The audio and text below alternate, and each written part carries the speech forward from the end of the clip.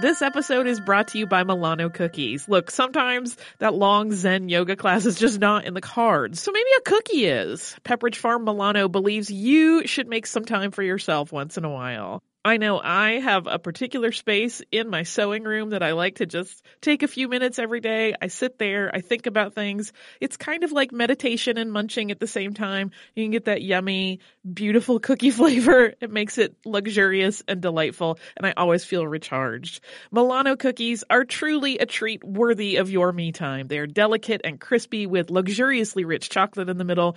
You really want to keep these just for you. So remember to save something for yourself with Pepperidge Farm Milano. I just realized that the first letter of every line of this review spells help me.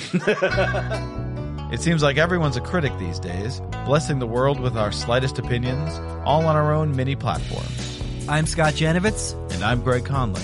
We're the hosts of Citizen Critic, a new podcast where we critique the critics and review the reviews of your favorite movies, music, television, toasters, toiletries, and paint colors. Listen to Citizen Critic on the iHeartRadio app, Apple Podcasts, or wherever you get your podcasts. Welcome to Stuff You Missed in History Class from HowStuffWorks.com.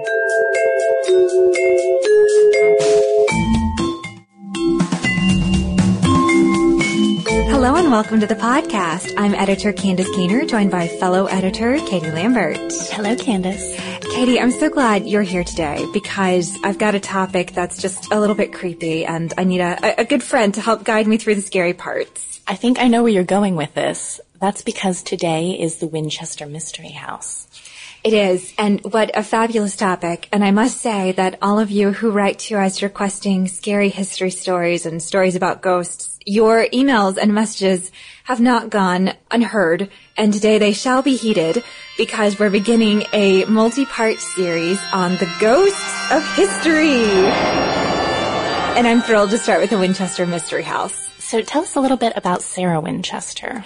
Sarah Winchester, to whom most guides at the Winchester Mystery House today refer to as Mrs. Winchester to show deference, was born Sarah Pardee in 1839 in New Haven, Connecticut. And she was vivacious, she was beautiful, everyone wanted to be around her, and she was pursued by many men in New Haven. And also, I should note, because this will be important later, she was a very petite woman, and she reached a height of 4 feet 10 inches. She's a tiny little thing, then. A tiny little thing, but she married a very well-to-do or soon well-to-do man named William Wirt Winchester. And when I hear Winchester, because I am a Georgia girl, I think of guns. Winchester arms became very famous during the time of the Civil War, and William Winchester bought into the company fairly early on, and he actually perfected a type of rifle that could be loaded and fired very quickly. And, of course, during the time of the Civil War, the troops needed a gun that could do this on the battlefield. And so the government actually put in several orders for this repeating rifle, and private citizens wanted the gun too. So it really took off, and the company became known as the Winchester Repeating Arms Company. And William Winchester became quite wealthy off of this venture. He really did. He really, really did. But as we all know, money can't buy happiness, and they actually met their share of tragedy as a young couple. They had a daughter named Annie who was born in 1866, but she died just a few months later. And Sarah Winchester, understandably, was heartbroken over the death of her daughter, and when her husband died in 1881, that was sort of the final blow to her psyche, I think. It really was, and as you can well imagine, the death of an infant would be hard enough to cope with. And then the death of her husband, who understandably was helping her cope with the death of her daughter, it was just the final blow for her, and she wasn't quite sure where to turn. And during the Victorian era, it wasn't unusual for people to seek the guidance of a spiritualist. Even Mary Todd Lincoln, as we've mentioned before in another podcast, would hold seances in the White House, some of which Lincoln reportedly attended after her son died. And she sought the help of the spiritualist, and she got a very direct and pointed message. And the message was that there were spirits who were very angry at the Winchester family, and in fact may have taken the life of Sarah Winchester's husband and child. And in order to appease these spirits, she needed to go and do a little construction project of her own. And that's putting it mildly, because what she engaged in was a 38-year-long, never-ending, 24 hours a day, 7 days a week construction project. And there's pretty different versions of the legend. And I think anytime you talk about ghost stories, it's understood that people have different ways of telling the tale. And the version I'm going with, that I've seen most commonly, is that her husband's spirit led her out west, as far west as she could go, leaving behind the East Coast and going to the West Coast in San Jose, where she encountered a farmer who had a 6-room farmhouse that he was willing to sell her on many, many, many acres of land, plenty of room to build. And with her husband's guidance, she settled on this place, and she began this project that, like I said, spanned 38 years and almost outlasted an earthquake, and really continued up until the day that she died. And actually, it was said that Sarah believed when the construction of the house finished, she would die, that she thought once everything was done, then she was done as well. And if you're wondering how she paid for all of this, it was with the Winchester money. I think rumor has it that she got, $20 million? And in addition to that amount, she had shares in the company, and her budget boiled down to something like $1,000 a day to live on.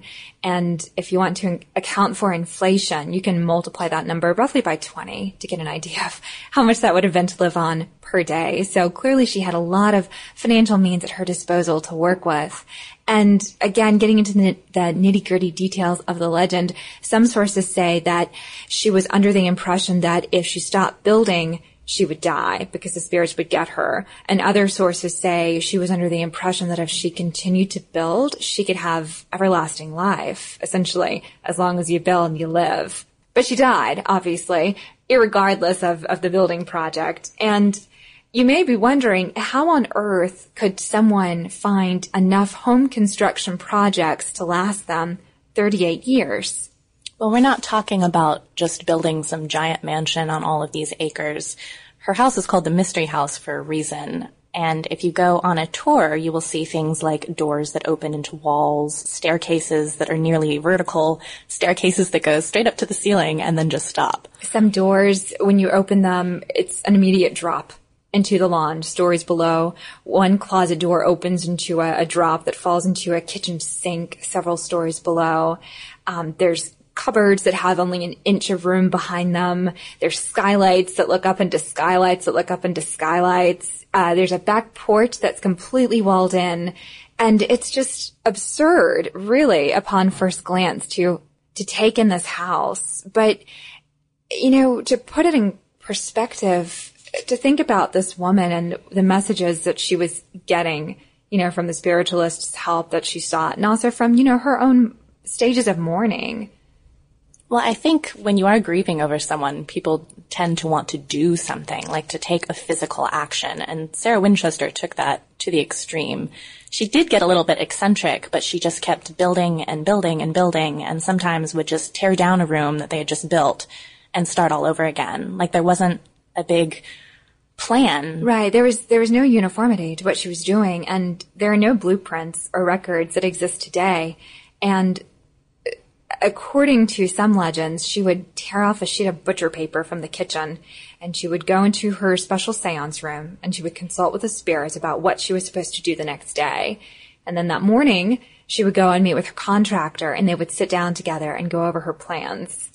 And people aren't even entirely sure which rooms she actually lived in necessarily, although there are teeny tiny stairs all throughout the house in the places she frequented most often, because she had horrible arthritis and she could only take these little inch-long steps. Yeah, I think they're 2 inches tall, and there's a blog essentially that's written by a former guide who worked at the Mystery House. I think it's called mysteryhouseguide.com.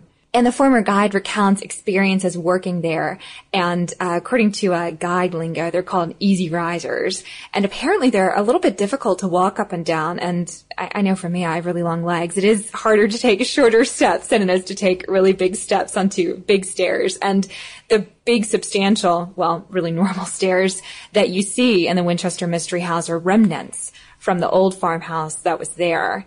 And that's an explanation that some give to the staircase that leads to the ceiling, that that's the original part of the farmhouse, and she just built stuff right on top of it. I think that's the explanation from people who are trying to say, you know, she's not nuts. There was some sort of rhyme and reason in her head, even if it wasn't something that makes sense to us anymore. And the contractor who worked with her, I don't know his name. I don't know that any records really exist about who all did labor there. But it was told that she was a generous woman who had lots of money, and she wanted to help employ people. She wanted people to work for her and have a good place to work in. And so the servants who worked there were pretty content in what they did, but it was well understood that you didn't contradict her or you didn't ask questions why. For instance, she bought beautiful Tiffany glass and was going to have a stained glass window put in, but then she wanted a wall built directly behind it, obviously defeating the purpose of stained glass and the idea of sunlight coming streaming through. And for someone to talk back to her and say, you know what, no, I don't really see the vision you're going for, like a good contractor might, would be instantly squelched. You didn't talk back to Miss Winchester. She was paying you the big bucks. And in fact, she was giving people such good business that one rail line was even diverted to run closer to where she lived to bring in timber and other materials for her projects. I think her employees were pretty devoted, too. There's a legend of the basement ghost at the Winchester house. And guides and other people visiting would say that they met this man in the basement. He had on overalls, he had a wheelbarrow. What was he doing in the basement? And the people would always say, no one's supposed to be in the basement. It's closed off. I don't know who that is. And finally, someone saw a picture, a very old picture of Mrs. Winchester and her employees and said, oh, that's him, and pointed to it. And of course, it was a man who had been dead for quite a long time who now supposedly haunts the house that was built to keep ghosts from haunting Mrs. Winchester. And that's the really scary and creepy facet of this ghost story, is that here's a woman who was working to appease ghosts, but was also likely very terrified of them. And so by building a labyrinth of a home, she thought she would trick them into not finding her, trick them into leaving her alone. And she thought that ghosts were afraid of mirrors too. So supposedly she only had 2 mirrors hanging in the whole 160-room house. So it's a strange case of wanting to appease the spirits by, say, not hanging up mirrors, and wanting to trick them. Some legends say that she slept in a different room of the house every night to keep the ghosts at bay. Other sources say, well, no, that's not really true, because most of the rooms were so small, they wouldn't have been substantial enough for a master bedroom. Well, and that may have come back to haunt her, pun intended, during the San Jose earthquake, which actually trapped her in what's called the Daisy bedroom for hours and hours and hours. And I'm not sure anyone knew where she was, and they didn't know how to get her out. So when you think of this eccentric, frightened woman in the middle of an earthquake who's also trapped in her labyrinthine house, I think you can see a little bit more about Sarah Winchester's life. Right. And the reason for some of the strange things that occur in this house could be easily explained by an elderly woman's fear, like clear glass bathroom doors. Perhaps she was so afraid of being caught in another room, she wanted to make sure people could see through and see her where she was. And, for instance, the fact that one room has 4 fireplaces. What room needs 4 fireplaces? It was the only room in the house that could really get hot enough to help soothe her arthritis pains. And these are just some of the dangers that come along with being a recluse and building a very mysterious house. I think that even in her time, as well as today, people had trouble getting from room to room and floor to floor. Before the earthquake that you mentioned, Katie, there were actually 7 stories to this house. Towers, flying buttresses. It was just a huge spectacle of Victorian excess, really.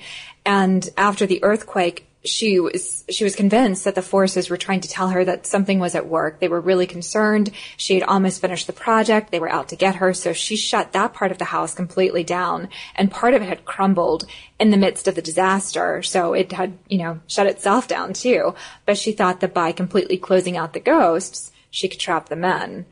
But another disadvantage to being a recluse is that you don't get many visitors. And she missed a pretty important visitor, according to some sources. Teddy Roosevelt, to be exact, who supposedly wanted to pay her a call and made it known to city officials that he would like to visit Mrs. Winchester, and she was having none of it. He was on his grand tour of the West, and he had heard things about this house, as many people had, contemporaries of Mrs. Winchester. And according to one of our office colleagues, Molly Edmonds, who's been on the tour not too long ago, one of the guides told her that he came to the front door to see her. And again, this may be the stuff of legend, but it's fun, so I'll tell you anyway. And Mrs. Winchester didn't like people coming to her front door, and apparently she was thought to have exclaimed, "Who comes to a front door?" Well, I guess Teddy Roosevelt, call him crazy, but he was turned away, and he never got to see Mrs. Winchester or her house. And as much as people may delight in the strangeness of the house, and as many people as may poke fun at the strange things that this woman conceived of, it's very poignant to think about two quotations that are inscribed in the grand ballroom. And she kept no diary. She kept no records. We have anecdotal evidence from people who lived on the grounds or people who came into work, but we don't really know what she was thinking. And so the guide's website that I mentioned before offers some analysis into these lines from Shakespeare, one of which is from Troilus and Cressida.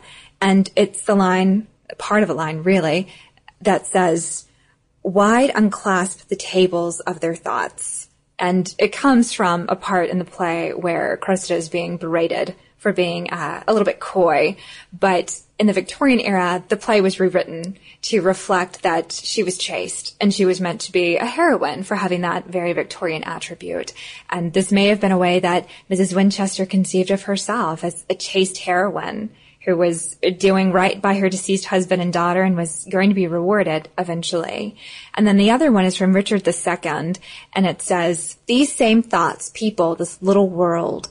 And this comes from a moment in the play where the king has been dethroned, and he's shut off into his own little microcosm of society, his own little world, and he's making it work for him. What works for him, the things that occupy his time and his mind, and that would have been the same for Mrs. Winchester, If anyone understood one's own little world, I think it would be Sarah Winchester. Right. I mean, left alone to grieve the death of her daughter, the death of her husband, fearing day in and day out that she was going to be gotten by spirits who were killed by the rifle that her husband manufactured and made his mint off of. And people sometimes second guess the fact that she threw so much money into this house that today would be valued around $5.5 million, but was such a disaster when she died that it was bought up for only $135,000. What was she doing with the money? Well, who was she to hang on to it if it was got from a weapon that killed people during the Civil War? She didn't even mention it in her will. She mentioned the furniture, I think, and said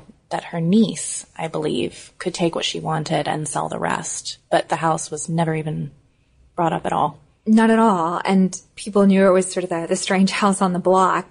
And businessmen saw their opportunity to make it into a tourist attraction.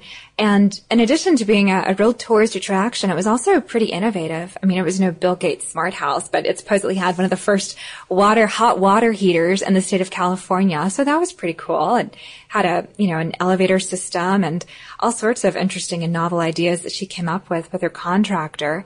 And so eventually it, evolved over time from this strange tourist attraction that just had arrows painted on the floor to guide people through to, at one point it was a wax museum. And today it's a veritable tourist attraction. It's a museum. You buy your ticket, I think maybe around $20? Is that right? Sounds about right. Sounds about right. And then you walk through and you're taken on a very detailed and guided tour. And, again, I keep referring to this website because I just found it so helpful.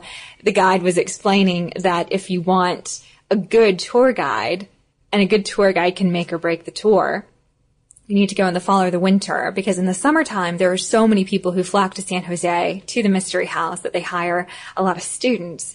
And Molly Edmonds, our colleague, actually had a drama student who she said was wonderful. You can imagine how much fun it would be to have the drama kid from your high school taking you through this creepy haunted house, and that's the experience she had. So when you go, no matter what you marvel at, whether it's the stairs or the ghosts that may be lurking around, be sure to stop and really think about the historical aspects of the house, how the money was acquired to build it, what the Victorian era did to influence Mrs. Winchester and her ideals. And I think you'll find that history will enrich any ghostly experience you have. And that's our philosophy, at least, because we're history nerds, but that's that.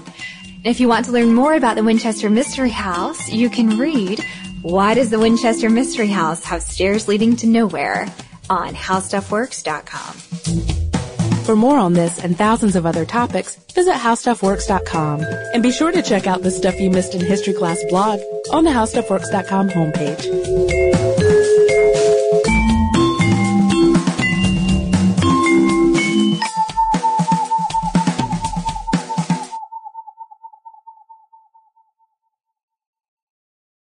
Hey listeners, I wanted to tell you about a new podcast from iHeartRadio called The Women, hosted by Rose Reed. It is a fascinating and deep dive interview show where Rose talks to changemakers and disruptors, and she finds out what really drives them. So she will ask each of them, what was your first stand, and how do you navigate success and failure?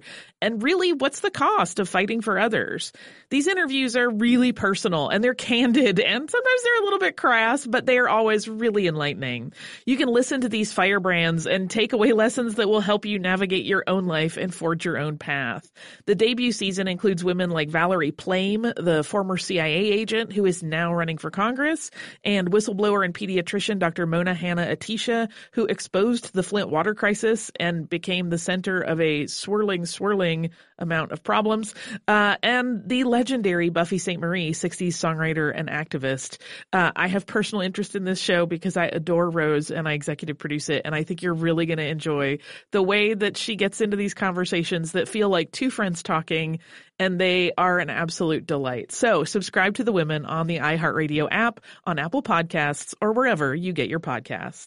Hi, everyone. I'm Katie Couric, here to let you know that my podcast, Next Question with me, Katie Couric, is back for its second season.